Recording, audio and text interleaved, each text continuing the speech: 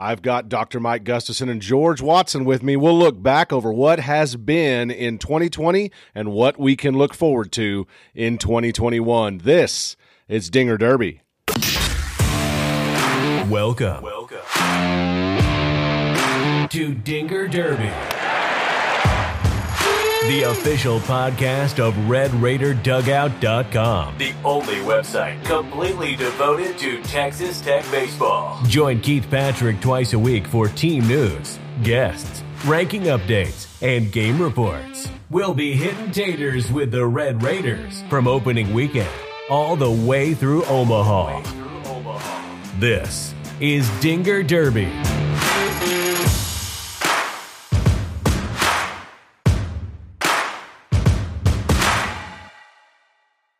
Well, welcome into Dinger Derby, the only podcast devoted 100% to Texas Tech Red Raider baseball. I'm your host, Keith Patrick, and I'm joined today by Dr. Mike Gustafson and George Watson. I'm going to talk a little bit about this Red Raider program. We've got more to cover than normal, fellas. Usually we come do the fall recap, and the history ended in July. Unfortunately for us, the history ended last March. And so to recap a little bit for everybody, Red Raiders come back from Mississippi State, preparing to open the Big 12 play against West Virginia at home. That game is canceled, and then all hell breaks loose, and the whole world gets canceled, basically. And so I remember at one point we realized that we were 11 months away from more baseball, and it was about to be a very, very long break. But now we're less than a week away. And so as we've gone through, we've seen a lot of things change around the sport, a lot of restrictions loosen from the standpoint of scholarships and things like that. So to kind of recap a few things, the roster limits are gone this season. Seniors were already given eligibility, but everybody basically got their year back. And so George can tell us a little bit more about what the other teams in the Big 12 look like. But then in addition to that, you've had some easing but not changing of scholarships. So everybody knows 11.7 scholarships in college baseball. That didn't change, but the minimum of 25% scholarship per student was eased, as was from the Big 12 side, the conference roster was expanded also. So just a lot of differences and different nuance for these guys to deal with from a coaching standpoint to kind of mess with all that. So, but we did not walk into the fall with 75 dudes. And so we did get to see between us all of the fall practices. So I want to talk a little bit about that and just kind of what we've seen from some new guys, what we saw look a little bit different. Of course, we've seen COVID kind of come through the team at different times, and that's to be expected, you know, guys living together and contact tracing and all that kind of stuff going on. But let's just start off there. We got into the fall. We had fall practices.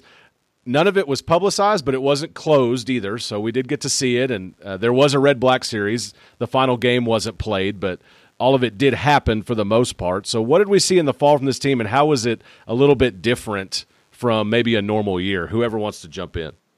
What I would say is the calendar was so much different this year, or a little bit different. I think everything back a couple weeks.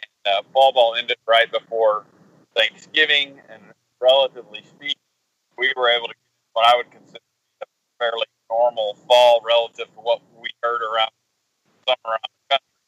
I know contact, COVID contacts and got what, but and so some baseball. But I would say it as it goes around the country, several teams not even having fall ball. I think ours was fairly productive. That probably jumped out the most was probably freshman just as a single unit. Like impressive bunch. I think that you were saying, Gus, that the freshman pitchers really stood out there, and they were pretty impressive, and we saw them work a lot, certainly early in fall ball as well. Yep, no doubt. They were largely helped.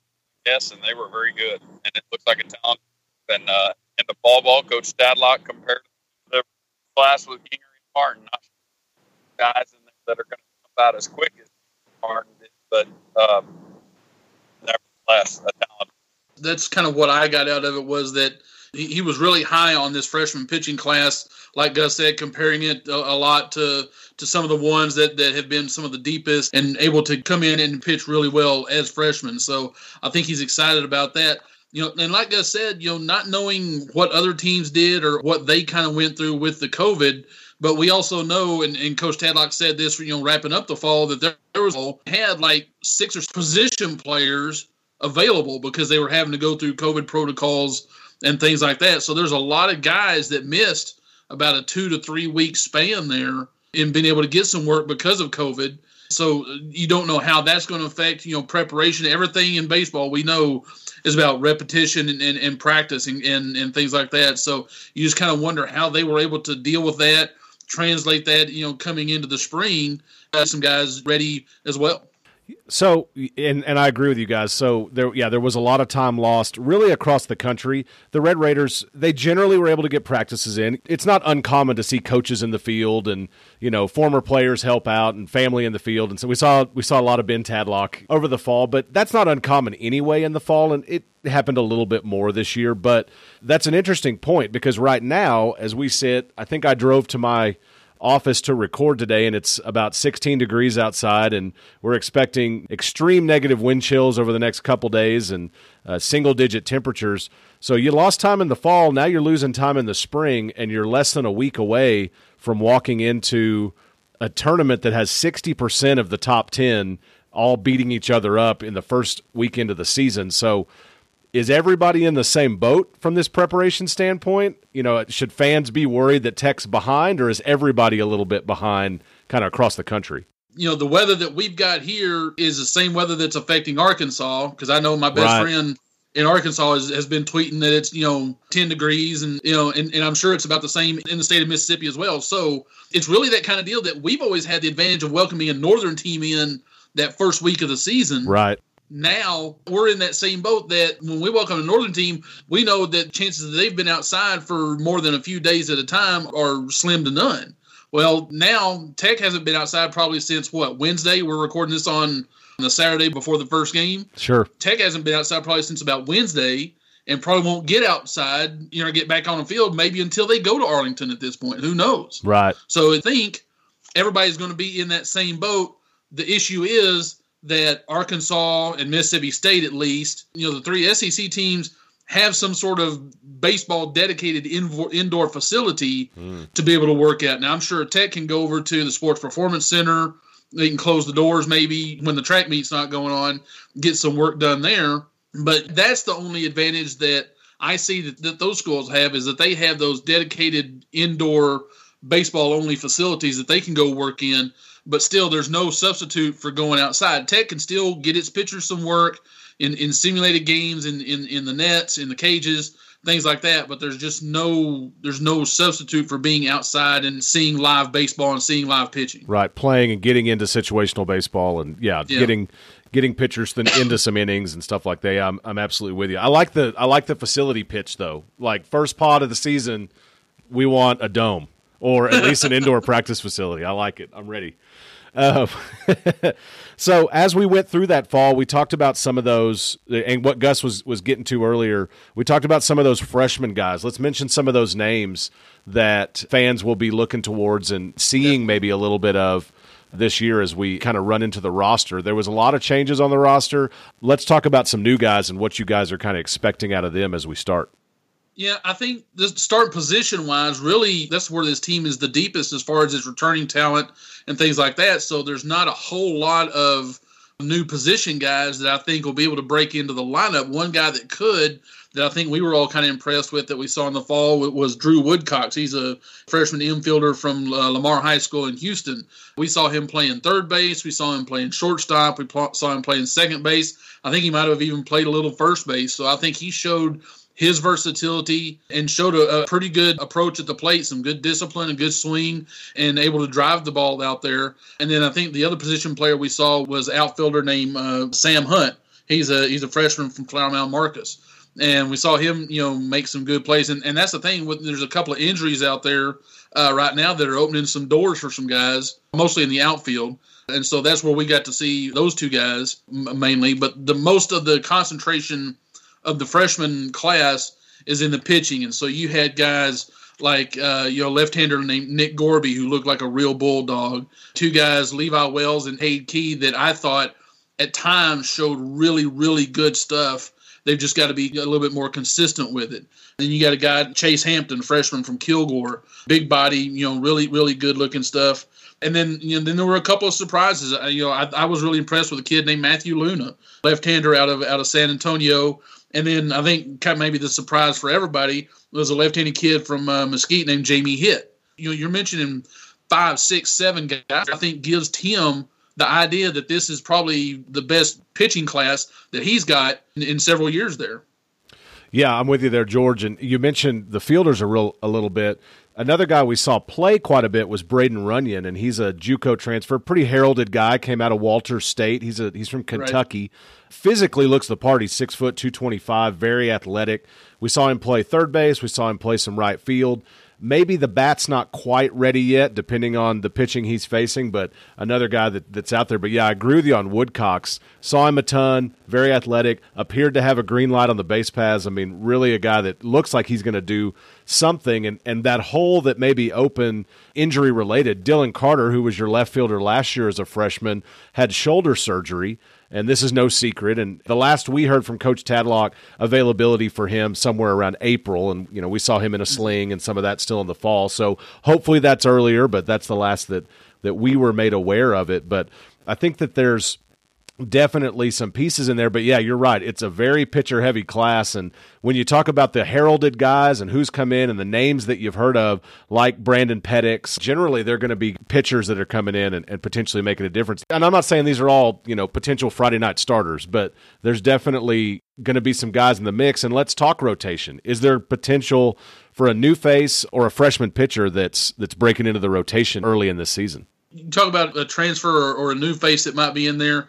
I think the main one you're talking about in there is Brandon Birdsell, transfer. He's a A&M kickback. He was A&M his first year, went to JUCO at San Jacinto, had a real good year, and came here. And I think he's probably the most likely candidate to kind of break into the rotation at this point. And there's another transfer that I don't know if he's going to be in the rotation. I think he may be more of a long relief guy, is Patrick Monteverde, a left-handed. He's a senior transfer out of Seton Hill, not Seton Hall, Seton Hill, which I think is a Division III school, if I'm not mistaken. But he's come in and had a real good fall, kind of established himself. I think we're probably looking at him as being in that long relief role at this point. And then, you got a sophomore named Chase Webster out of Chandler Gilbert Community College in Arizona that I think is going to play a key role. I don't know if he'll be in the rotation as well, just because you've got established guys like Micah Dallas and Mason Montgomery and guys like that. But if you're talking rotation, I think the first new name you're going to see probably is Brandon Birdsell.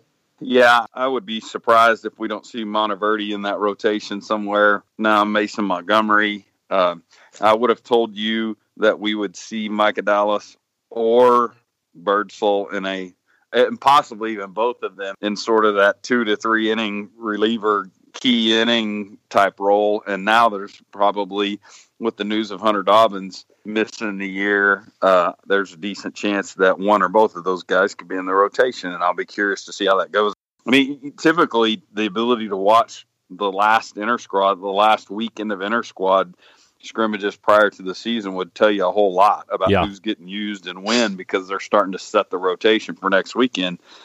And we're obviously not going to get to do that because they're, as you guys discussed, they're throwing those bullpens and practicing indoors, probably in, if they can't get in the Sports Performance Center, a lot of times they used to go over to the indoor soccer facility because it's turf and they can hit ground balls and handle the baseball, and soccer's not using it on weekends in February. So I think, that'll be the curious part to see is which one of those guys stay in sort of the high leverage innings role versus which ones move to the starting rotation.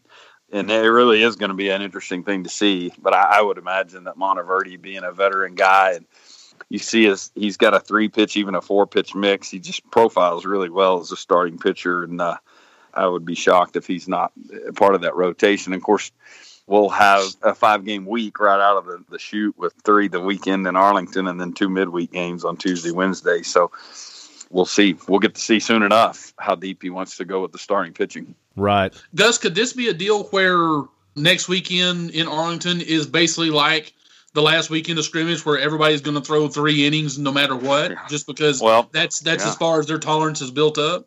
Probably right. Somebody asked him that question a month or so ago, And he talked about how that first weekend, everybody's still hovering around at the 60, 75 pitch count. And so, and I imagine that's going to be true for everybody. You know, Ole Miss has 2 guys in their rotation that are top 100 draft guys. I mean, you know, highly regarded prospects that it just doesn't make a lot of sense to rush anybody. Now, if you're really efficient, 75 pitches can get you through 6 innings, you know, so we'll see. But I would imagine, George, that the answer to your question is we're going to see a ton of dudes, because the other thing is, normally, I don't think the 60 to 75 pitch count limit is anything unusual, but the idea of those being high leverage pitches in a normal scenario where, you know, this time last year it was Houston Baptist in northern Colorado, you know, this is going to be on a much bigger stage in a big league park against top 10 opponents and who knows, 10 to 15,000 fans. Yeah, you know, and so that 60 to 75 pitches may have a different feel to it than the 60 to 75 pitches at home versus northern Colorado this time last year. So, but yeah, I'm sure we're going to see a cast of thousands really from all 6 teams down there. So to recap a little bit before we hop into talking about the weekend, guys. So Austin Becker, who was in your rotation last year, he had Tommy John surgery in June of 2020. Jacob Rostowski, a big left-handed reliever for you, he had Tommy John surgery in late December of 2020. And then, as you mentioned, Gus, and this was not in the article on RedRaiderDugout.com because it just happened in the last few days, Hunter Dobbins had a UCL injury as well, and Dobbins had been getting up to 97, 98, and he ends up with Tommy John surgery as well. I feel like Dobbins was probably going to be your Friday night starter, at least here early, you know, maybe earning that position, and figured to be a pretty big contributor, so a road for him to figure out what he's doing next. But looking back to last season, because I think this is probably fans' biggest question right now, especially those that know some of these names, we felt like walking into Big 12 play that there was going to be a shuffle in the rotation and on the infield. We thought that Jace Young would probably move to second base. We had that kind of conversation, and then we also thought that Micah Dallas may be back into Friday nights. And so who do we expect to see coming out Fridays? And Gus, I know you're kind of back and forth on this. Is Micah Dallas a rotation guy, or is he coming back out of the pen here early in the season? Yeah, that's really interesting. And to his credit, he's done both. You know, he pitched on Fridays as a freshman, and certainly down the stretch as a freshman, similar to what Gingery and Martin had done, which was down the stretch. By the time conference play got here, they'd really established themselves in those high-end weekend roles, and Micah did it then in 2019 for a team that went to Omaha, and then last year he was pitching really high leverage relief roles and had thrown, I don't know, he was up in the teens in his innings, not one inning type closer roles, but coming in the 6th and 7th inning and finishing ball games, and was really outstanding. He had a crazy walks to strikeout ratio. You know, I don't remember exactly what it was, but it was like 20-3 in 16 innings or something. So he's done both. And you know, just in the couple of inter squads that we've seen over the last 2 weeks, he's pitched on Fridays. But that doesn't necessarily mean he wouldn't be in the reliever role or the starter role. He'd pitched 15 2/3. His ERA was a 0.57, and he had a 23-1. Yeah, there you go. That's pretty good. Yeah, that's all right. Yeah, that'll get you by. Yeah, you could do that 75 pitches. Yeah. So there's lots of comparisons, lots of Gingery-Martin comparisons that we've kind of said throughout starting this podcast. And I've also heard and myself used a comparison to 2017 as far as the talent on the team. And hopefully the outcome isn't the same, although you're right, Gus, we hosted and won the Big 12, so you know, it's just spoiled perspectives of, you know, Omaha or nothing. But yes. Super talented team, kind of in the history of looking back through these years. You know, is that the right comp, do you think? And I mean, who are your guys then that are filling those roles, particularly on the mound? It's interesting because, you know, a lot of new guys pitched with a lot of veteran position players in 2016. And now the new guys in 2016, at one point, the entire weekend rotation was freshmen, and Martin, Gingery, and then Harpinaugh at the very first. think Shetter pitched some on Sundays, and the Sunday thing was kind of a moving target, but there was a point at which that was a all freshman starting rotation. I don't think we'll have that this year, although those guys are probably talented enough. Hampton and Levi probably are talented enough to carry that type role, maybe a couple others, but definitely some new faces, because I think Monteverdi will be part of that weekend rotation, but the anchor could very well be Micah, as we've talked about. And so I don't know, in some ways there's some aspects of it that I feel like it's 2016, which I'd be fine with, because in some ways that was the most dominant of the teams, at least with regard to what they did in Big 12 play, a 19-5 record, and clinched the Big 12 championship, as I recall, during their open week during finals. Yeah, because I think it was OSU that was in second place, and they lost a game or something. Something happened in one of the other games. Like, well, we're the Big 12 champs. Yep. We're going to celebrate by the guys are going over to take their English finals. Because I was so open, like, well, I'd rather we be able to win like on that Thursday game and be able to celebrate in the park. But it was, in a sense, it was anticlimactic, if a Big 12 championship can be anticlimactic. But I've been thinking about this conversation and feeling like in some ways it's the 2016. But that said, this ball club, obviously, as you said, the only thing is Brian last year's team, but I don't know that it's as explosive group was with Nesloni and those guys. Gutierrez. Gotcha. You went a little robotic slow for us there, so we got like a really slow bride decline. So let's go through the field a little bit here and kind of run our way around and talk about who we might expect to see out there and where they're going to be playing. So Cal Conley's gotten a little bit of national love. Dylan Noisey's gotten some national love. Stillwell at first, Conley at short, and then also Jace Young at second, and that was on the D1 Baseball Power Rankings by position list. You've got some preseason All-Americans, Dylan Noisey, preseason Big 12 Player of the Year.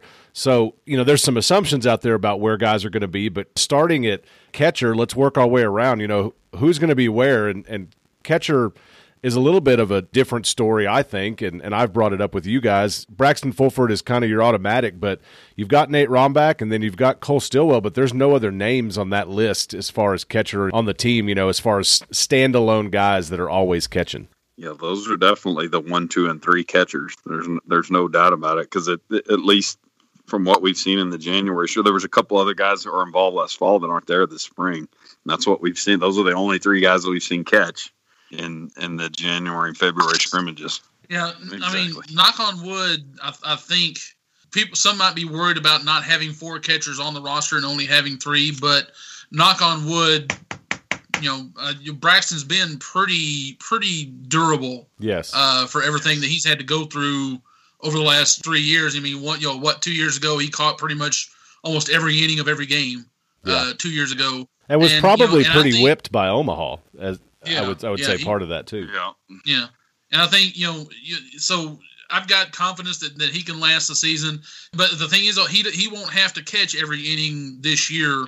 Because I think Nate Rombach will see quite a bit of time behind the plate, and I see Cole Stillwell as if one of those two gets injured. We talked about this earlier. I remember, what was it, about 2005, 2006 when Matt Smith got injured for Tech, and he was pretty much the only guy that had caught, and he was pretty much the only catcher on the roster at that point. So you had to get a guy.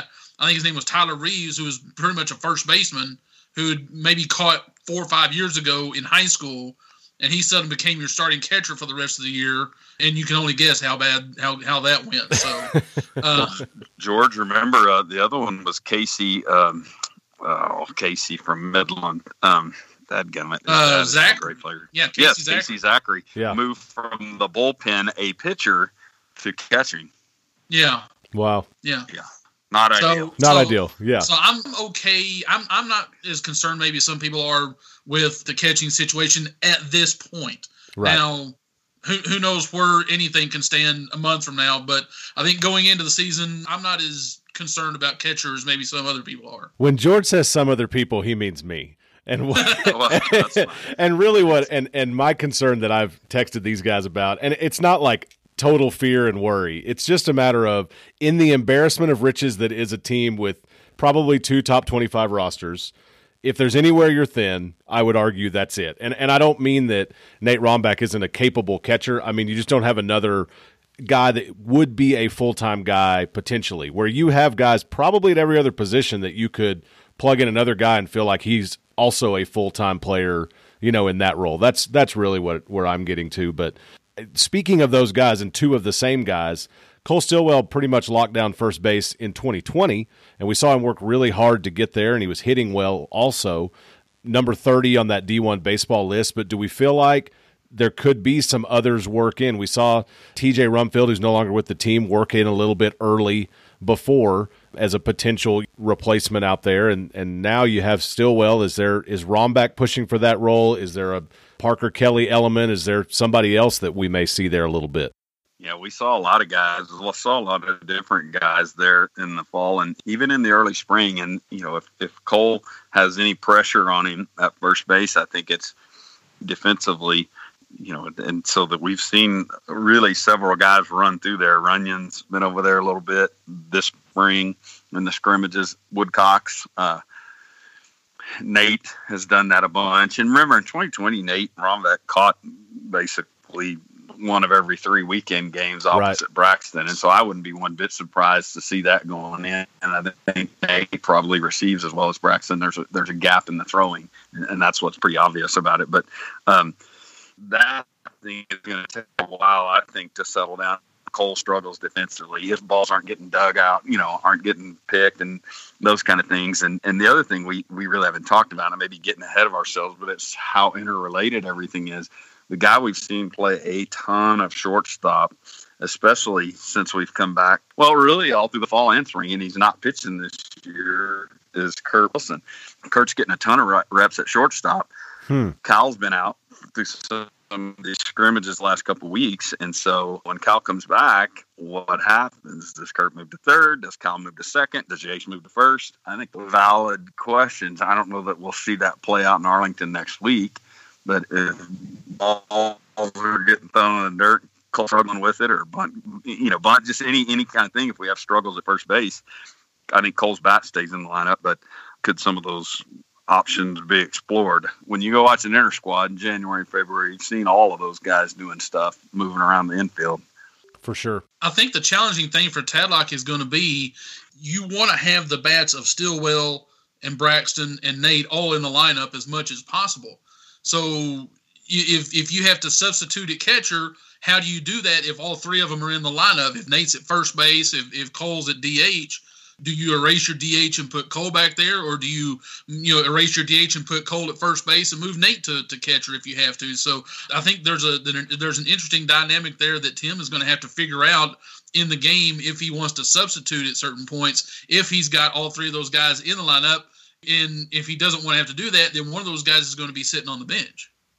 So we feel like it's Cole's job to lose, but that there is a potential for some musical chairs going on and that happening kind of all over the place. I think it's also not a bad thought, and this happened a lot in football, at every level, is just to have guys with experience at every position you can get it, not knowing what COVID brings throughout the season, and having guys ready to hop in when they need to. So if that's Cole's position and knowing that there could be other guys working through there, then move around to second base. Is that Jace Young's position? Is that a Kurt Wilson? Is this a useless exercise because we don't have any feeling at all? Could very well be. It really could, because the one thing we probably haven't seen much of, if at all, other than a little fill-in stuff, is Jace Young at third base, and Jace played a lot there last year.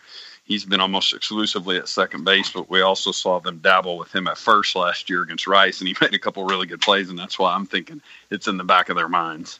I'm kind of with Gus there. I think Jace is probably gets the first nod at second base. You've got to get his bat in the lineup somewhere. We talk about Kurt Wilson, and that just goes to show you the wealth that this team has around the infield, that Kurt Wilson, I think, could probably start for 3/4 of the rest of the teams in this league. And we're trying to figure out who's he going to beat out to get a position on this team. So, I just don't know if Kurt yet is as consistent enough with the bat. I think he's good enough defensively.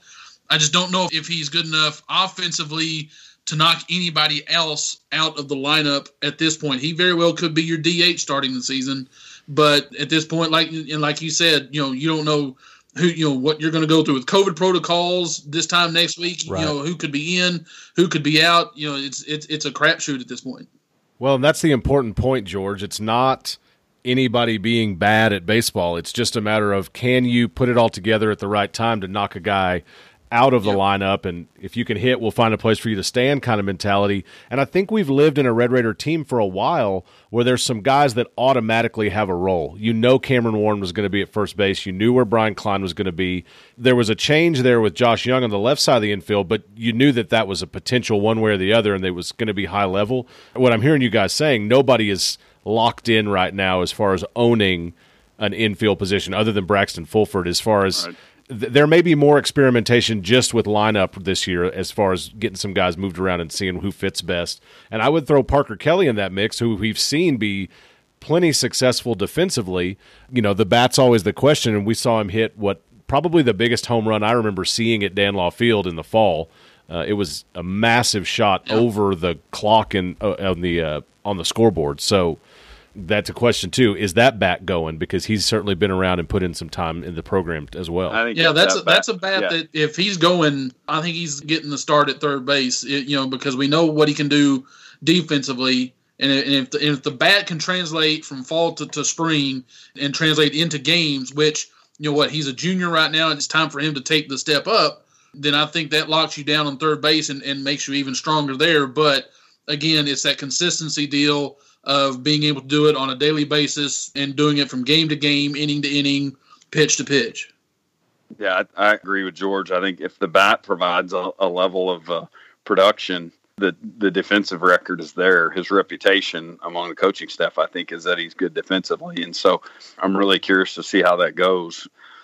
And I've always thought, too, that one part of the evaluation process, we usually talk about chopping the season up into several parts, and certainly there's fall ball, and within fall ball, there's the regular scrimmages, and then red-black has a little bit of a spotlight on it. And then another phase of the calendar is late January, early February scrimmages, because it's the last thing coaches are seeing, and it's where decision points are being made about the roster going into the first games, and then you've got non-conference, conference, and then postseason play is obviously the key parts of it. But, who's been hitting lately, who's been swinging it well in inter-squad, those are the kind of questions I'm sure that the coaches are looking at if they're trying to decide, hey, is Parker Kelly our third baseman? Well, has he been hitting lately or not? And I think is a key part of it. And I'm with George. He's a veteran guy, he's a fourth-year guy. Of course, a junior eligibility, they all got last year back. But is he ready to string together some level of consistency offensively in a way that they can ride him in? He'd be an interesting guy to have down toward the bottom of the order because he'll flash that power that we saw. A home run hit over the scoreboard, opposite field, by the way, right-handed hitter, bouncing one off the top of the scoreboard in right center. And yes, literally bounced on the top. Like John McMillan never did that. John McMillan never hit one over the scoreboard. It went off the top of the scoreboard. But so we're talking about real big power. But can he flash that in a consistent, way that he could hit 260 or 270 and hit 10 home runs and be good defensively at third and hit down toward the bottom of the order? That would be legit, and it would really solidify some things because the other guys we've seen work at third, Runyon, Drew Baker, and even Noisy, which then throws another layer of complication in that if Noisy ended up playing at third base, what would happen in the outfield? And just, again, speaks to all the weapons. It's hard to kind of figure when you think about Dylan Carter not being an early season factor in the outfield. Yeah, that's an interesting point. And we did see a lot of Noisy in fall 2019. Yep. We saw a lot of him in the infield, and then he ended up, outfield all through 2020.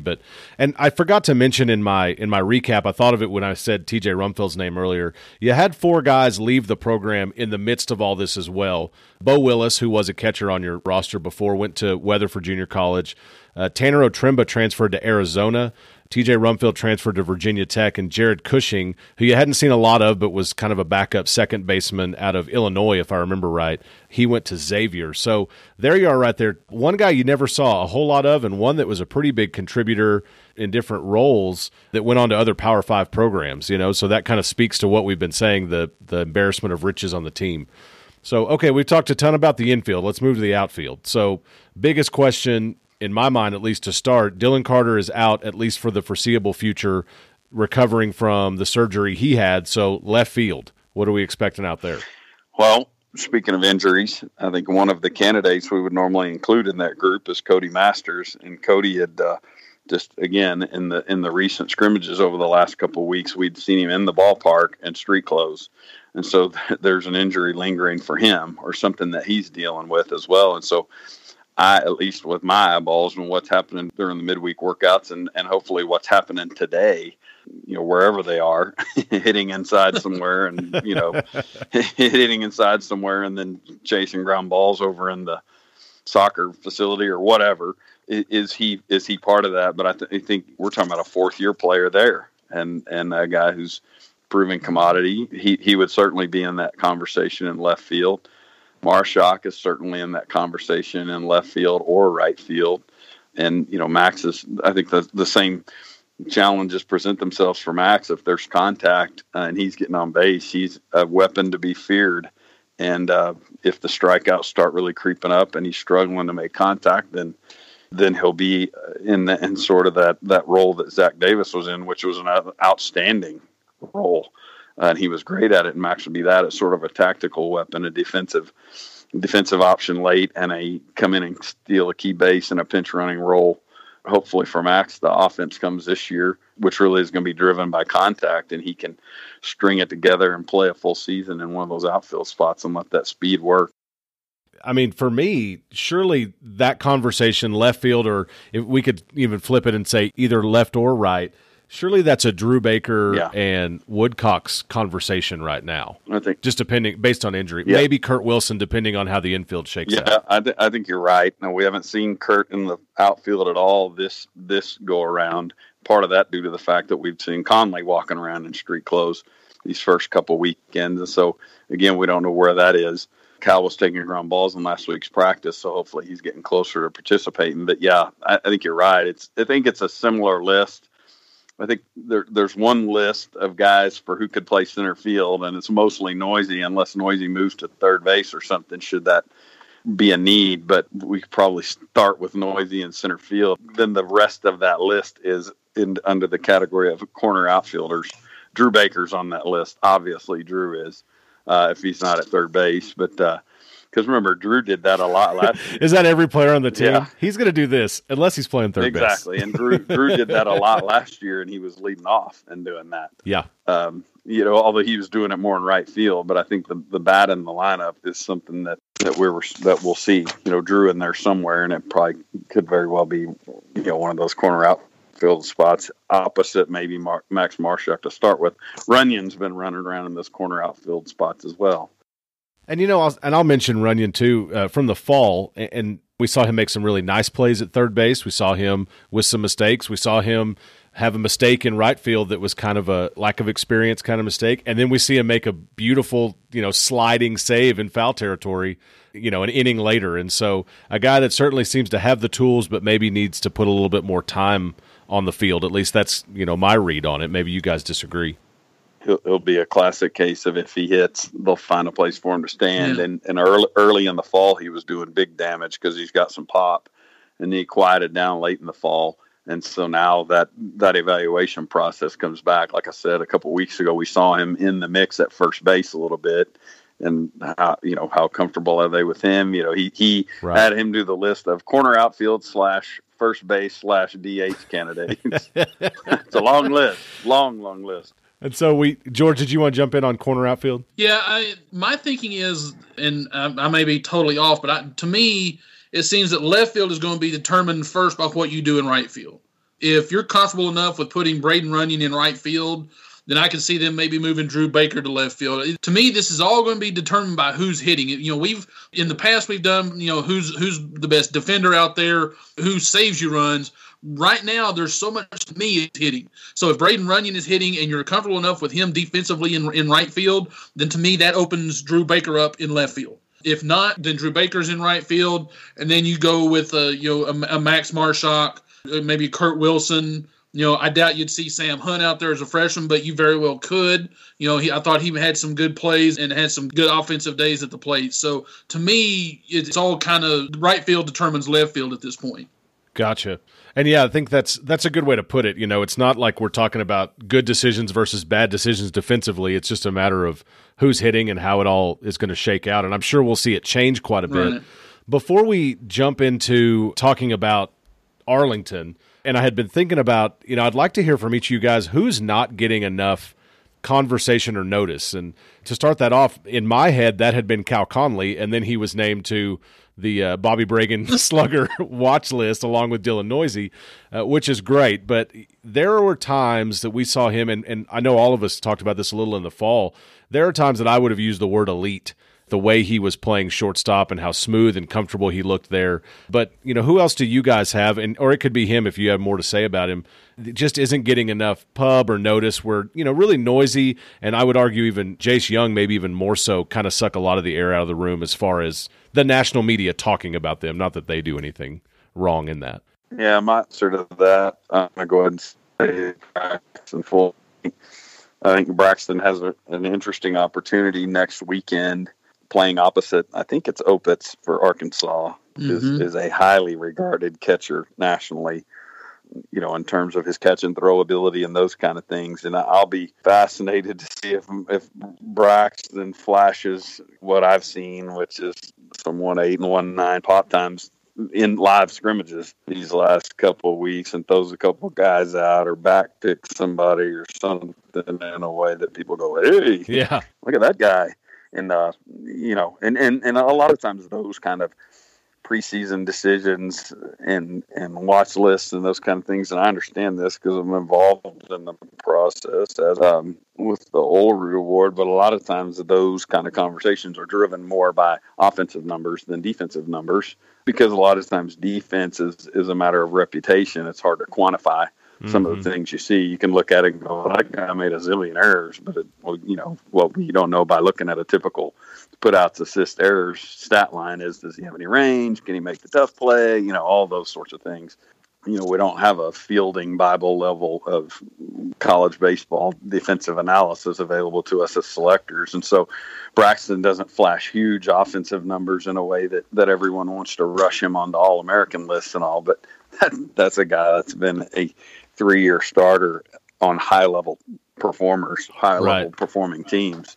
And so, I'll be interested if he has a good week next weekend, especially throwing, and flashes what I believe to be is a really good arm, as good as I recall us having behind the plate at Tech in a long time, what that does for him, what that does for his national reputation, because next week's going to be a big stage. Well, also, and a guy that not just academic all Big 12, which a lot of these guys are, but a guy that in the 2019 College World Series won a national academic award, for his excellence in the classroom, which I'm not saying that with tongue-in-cheek in any way. That's a difficult thing to do as a Division I college athlete, and it also speaks to who he is. And, if you're a smart guy, you have the ability to be a smart baseball guy too, and I think he brings a lot of that to the table for the team. Yeah, no doubt, especially in the role he's in behind the plate, and a high-level student, a finance major, and I think he's going to graduate in May.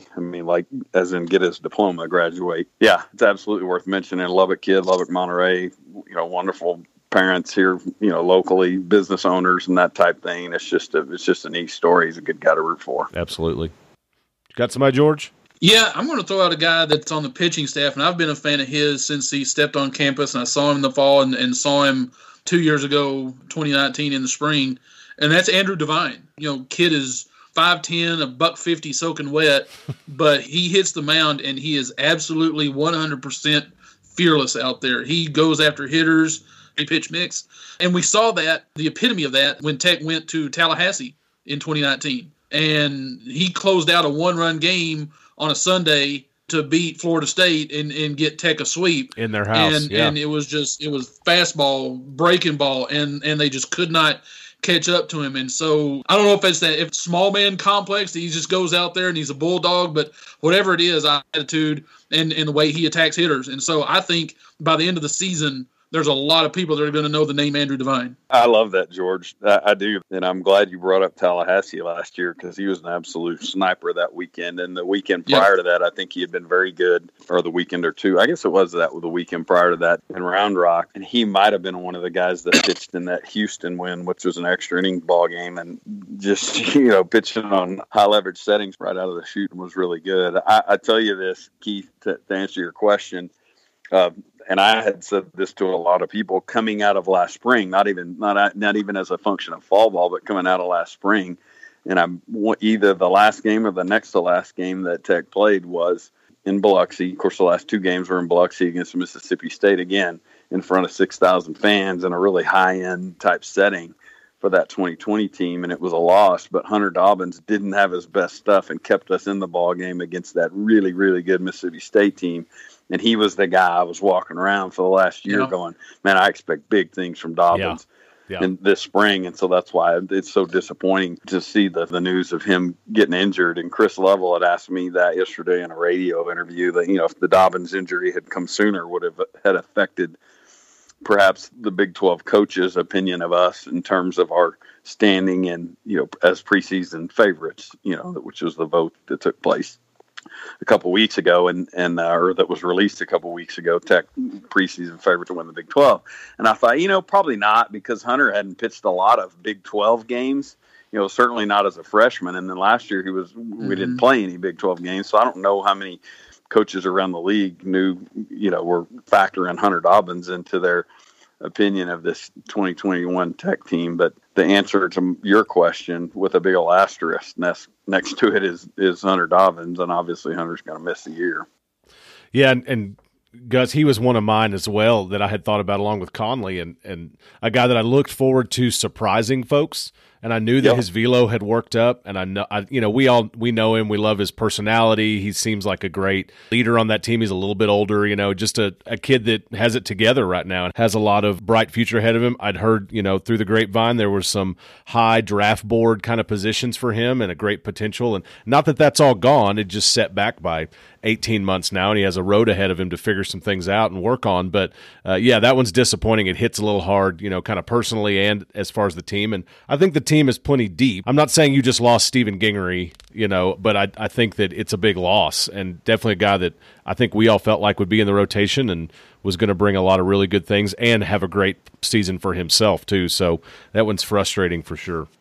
Yeah. I think he was going to carry a key innings load and, maybe even have a Killian type role within this pitching staff from a couple of years ago. So yeah, it is what it is, but I know I certainly wish him well with the surgery and the rehab. And if things work out that he's back here in 2022, that would be great and healthy. And, this time next year, he would be on the verge of getting his diploma and being healthy and hopefully having a productive year and walking out of here with an opportunity to have a healthy arm and a diploma in his back pocket and an opportunity to go pitch professionally would be great. And again, that may come this year. Who knows? Right. Well, and I love that because George's picks for new facilities and Gus's pitch for Hunter Dobbins to come back to Texas Tech all right here in the podcast. It's good.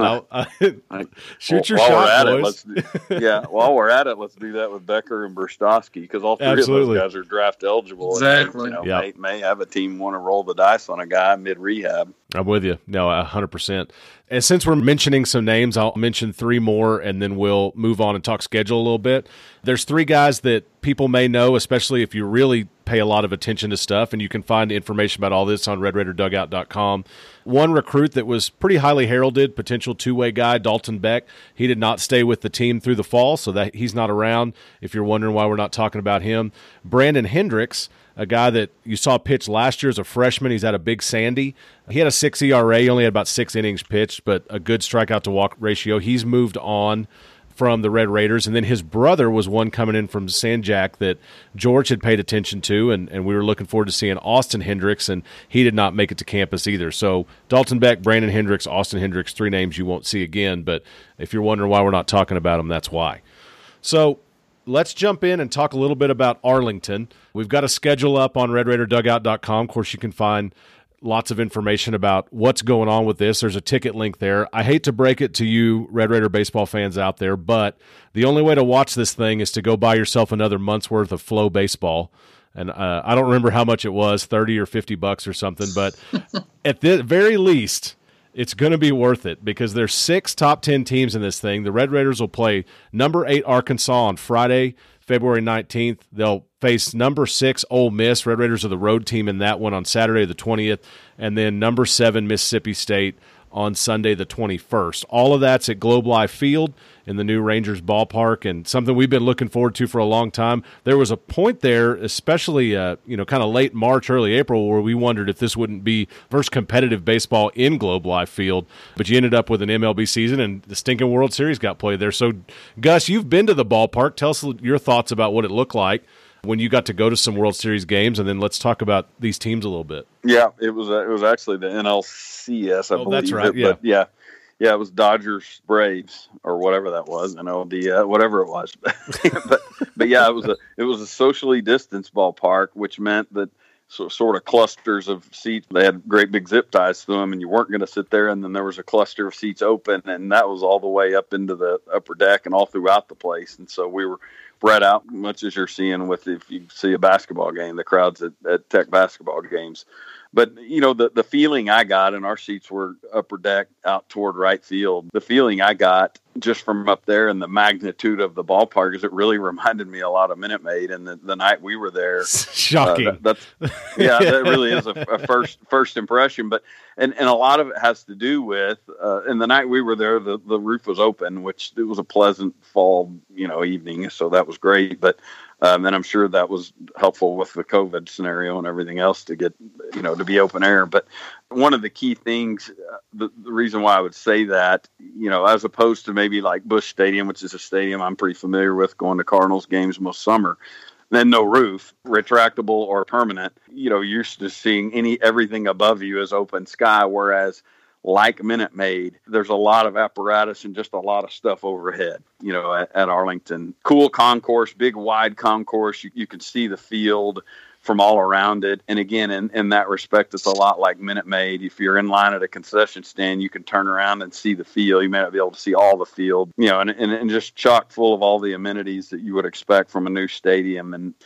tactically, one of the interesting things is it may be the smallest, and you might have gotten this just from the Rangers broadcast last year, but it's got, I think, the smallest area behind home plate from behind home plate to the backstop, which is very similar to our ballpark. We're one of the very few that doesn't have 60 feet from the back of home plate to the fence back there to the backstop. We're at like 45, I think, or 35 or something. So, in a sense, could that come into play? Yes, it possibly could, especially on a wild pitch involving a play at the plate. It usually doesn't matter much on wild pitches with the runners advancing to second and third, but it may be something that we're used to that some of these other teams aren't. But it's a beautiful ballpark, and as you know from watching Rangers games, the players, and even Josh Young mentioned this last week during the inter-squads, just standing around chatting, that the players all feel like this ballpark in Arlington plays big. And so we'll see. Well, hopefully the Red Raider hitters can make it look small, and the Red Raider pitchers can make it look big. I'd heard some complaints about it playing big, and Joey Gallo complaining about that, which is impressive. I don't know how big a ballpark plays if you just strike out, so... but little Rangers sadness the sound and shade just there. Reverberates more on the strikeout. Yeah, that's right. We got to wrap this thing up here pretty quick, guys, but this is a huge weekend to open the season with, and as a fan, you look at it and it's a little terrifying. It's a little bit intimidating to think, man, that's some top-level competition to walk into week one. I mean, this isn't Houston Baptist who in Northern Colorado, which you are going to see Houston Baptist in your home opener the next weekend, but what's the benefit here? I mean, I feel like it'll be fairly level playing field. The Red Raiders certainly have a chance to make some noise in playing this thing. It doesn't hurt your RPI, walking in and playing top-level teams here early. So just break it down from that standpoint. Sure. What does this do for you? And maybe put some fans at ease as far as, hey, a loss in this thing, couple losses in this thing is okay. This is all high level. Sure. I'll go first on that. I think it's a national stage, what you want for your program. Tim and those guys want this because it's the kind of thing you can recruit to, certainly with this being played in the Metroplex where so many of our kids are from. It's as good a stage as there is in college baseball next weekend. And it's the kind of thing you can recruit to, getting to play, take our show to, Round Rock last year and Frisco a couple years ago, and now DFW, Arlington and Houston. Those kind of things are important. even at UTSA a couple years ago. So that's always important. But to play on this stage in front with this kind of competition is a nice measuring stick. It would be perhaps more meaningful into what kind of team you're going to be if it was played 3 or 4 weeks in, you know, when roles had really start to settle in and all that, versus it being on open weekend. And I'm glad Arlington doesn't come in and try to compete with Houston, you know, and pit their tournament opposite each other. These two should complement each other in the state of Texas college baseball calendar. The thing I've said on the radio a few times with Level and Dickens and those guys is that regardless of what happens, whether it's really good or really bad, everyone needs to take a deep breath, because we're not going to get to host because we go down there and play well next weekend, nor are they going to tell us which hotel we're in Omaha.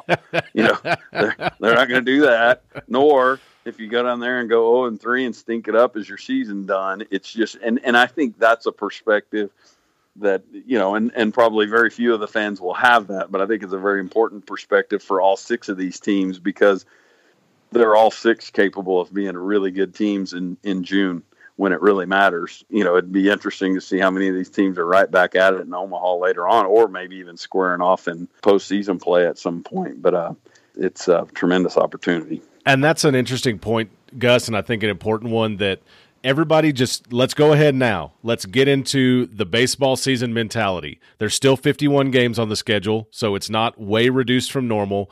Every game matters, but doesn't make or break your season, you know, and so the perspective is still going to be okay, that this is still a long season sport, and that it's going to be all right if there's some losses and bumps along the way. And that's the other thing, and I fall into it all the time. The expectations and the hopes are so high every year that it feels high stakes no matter what. And so this is your big chance, your big opportunity right here. But this team has paid their dues and built those perspectives already, and so go in there and compete and learn about yourself and grow a little bit. And George, I know you want to talk too, so I'll jump out of your way. No, I would echo what Gus said. I think the goal for Tech will be exactly what Tim always says: just go in there and let the game play out as it does. Going into this thing, I thought obviously this would be a good chance for each team to kind of measure where they are against fellow College World Series caliber teams.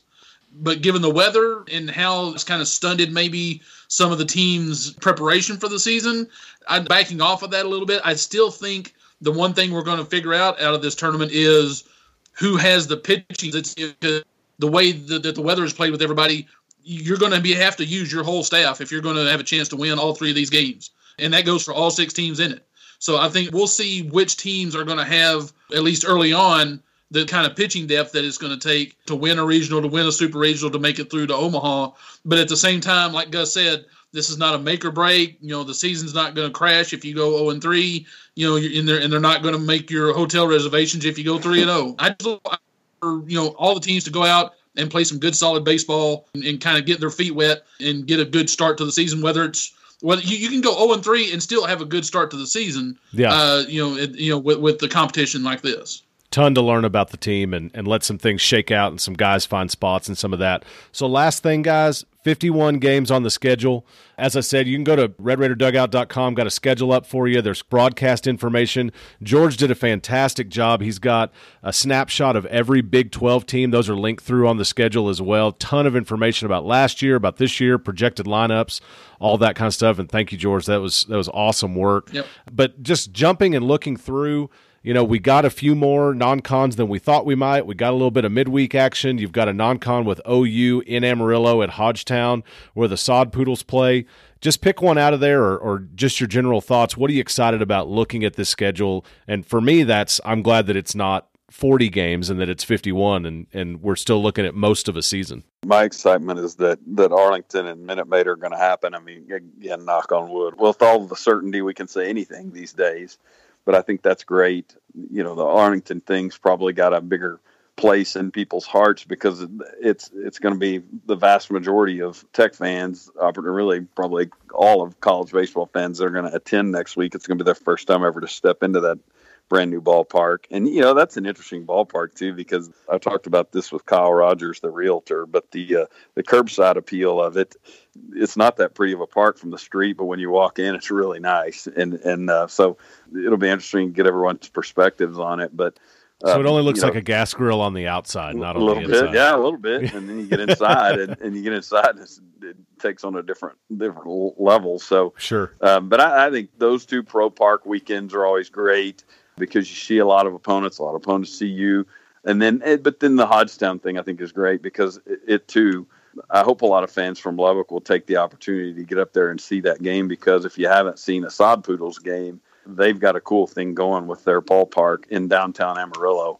It's a neat setting, and I think tickets are going to go on sale for that this week, and I wouldn't be surprised to see that game sell out in a hurry, really. Yeah. Yeah, I like Gus. I'm looking forward to Minute Maid in Arlington, but I think one part of the schedule that really I'm intrigued by is the UConn series. That's a 4-game series before conference play starts. And you hear UConn, it's like, oh, UConn's a northern team and won't be that good. This is a really pretty good UConn team coming in that's got some really good talent. They've gotten a couple of transfers from an ACC school, I think from an SEC school. And so this is going to be a real quality opponent for the Red Raiders to play 4 games before opening Big 12 conference play. And so I think that one really kind of intrigues me. And I think if fans want to try to get out to a game, get out to a series, those are going to be some really good games between two teams that have obviously regional aspirations. And I think UConn could be a team that, standing at the end of the season could surprise a lot of people. So that's one of the seasons. That's a series that I'm really.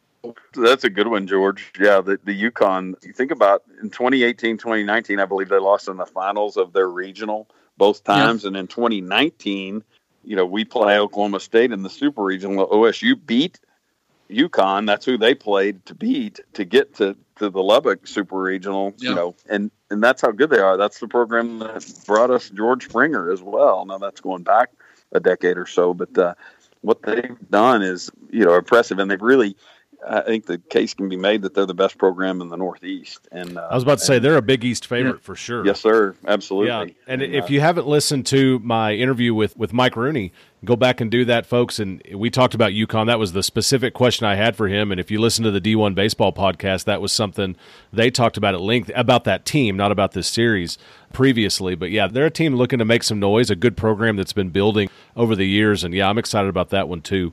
And then you turn around after the UConn and you welcome in an Oklahoma State team that will be the first conference opponent you've played against since that super regional. Absolutely.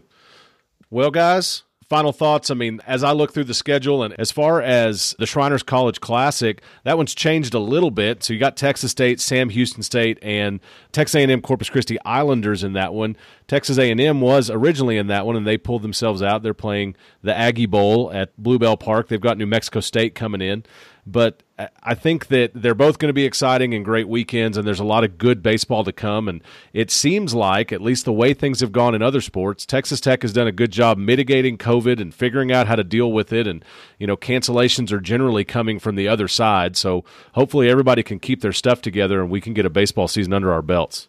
Yeah, I agree. That's $1 million question, really, with COVID and just how COVID is going to affect things. As much as it's affected college basketball, you'd think baseball is going to be affected that way as well. The problematic thing will be the way the baseball schedule sets up as opposed to basketball. There's not really built-in buffer opportunities. In other words, if hypothetically UConn couldn't come here that week because of a bunch of COVID, either from us or them, that type of thing doesn't get squeezed back in May. It's just gone. And so hopefully we don't have empty weekends stuck in at any point along the way. And I know the coaches have devoted a lot of attention to when you step into that dugout, coming off the field or whatever, the masks go on, and that type of stuff, and then encouraging those guys to really be careful because typically how that works, a lot of these guys live together. So if one of the 4 guys gets sick, the other 3 are instantly contacts because they're in there. They live under the same roof and sitting on the same couch and, drinking out of the same dishes and all that kind of stuff. And so it becomes a real thing. And that's not a challenge unique to Texas Tech. It's a challenge that's, everyone's dealing with. But I just hope it gets managed as best you can expect our coaches and just a room full of 20-year-olds to deal with it. Right. Parting shots, George? I'm with Gus. I'm just glad we're to a point where we can talk about looking forward to games that, like you said, after an 11th month winter. So just being able to get to a point where we can talk about games and have the potential games and in some form or fashion be sitting out there in the park after everything we've gone through with football and basketball. So I'm just looking forward to being able to get out into the park and watch some ball. So it's been a long 11 months, and it couldn't get here fast enough, and it still can. I'm chomping at the bit. I agree with you, and I appreciate you guys for your time. And there's still lots of unknown about tickets, unknown about where we'll be or how we'll be watching it, but we'll definitely be watching it. And thank you all for joining in. I know that it's been a long road for all of you too, and we're glad to be back. If you haven't checked out RedRaiderDugout.com yet, please go do that. We're very excited about what's going on there, and want to say thanks to you guys too, to George and Gus, for helping make it happen and for contributing to it. And the amount of work you put in is awesome so far, and I know that there's going to be a lot more on that site we're looking forward to. So appreciate y'all. For Gus and George, thank you for your time, guys. I'm Keith Patrick. Thanks for tuning in, everybody. We'll be back in your feed soon, and until then, wreck 'em. Thanks for tuning in to Dinger Derby and sharing our love for Texas Tech Red Raider baseball. You can connect with Keith on Twitter, Facebook, and Instagram at Red Raider Dugout, and find more great Tech baseball coverage at RedRaiderDugout.com. Help us out by rating us and leaving a review on iTunes. And remember to tell your friends about the show. Keith will be back soon with another episode of Dinger Derby. And until then, wreck 'em Tech. Keep your hand on your gun. Don't you trust anyone. There's just one kind of man that you can trust. That's a dead man or a gringo like me. Be the first one to fire. Every man is a liar. There's just one kind of man who tells the truth. That's a dead man or a gringo like me.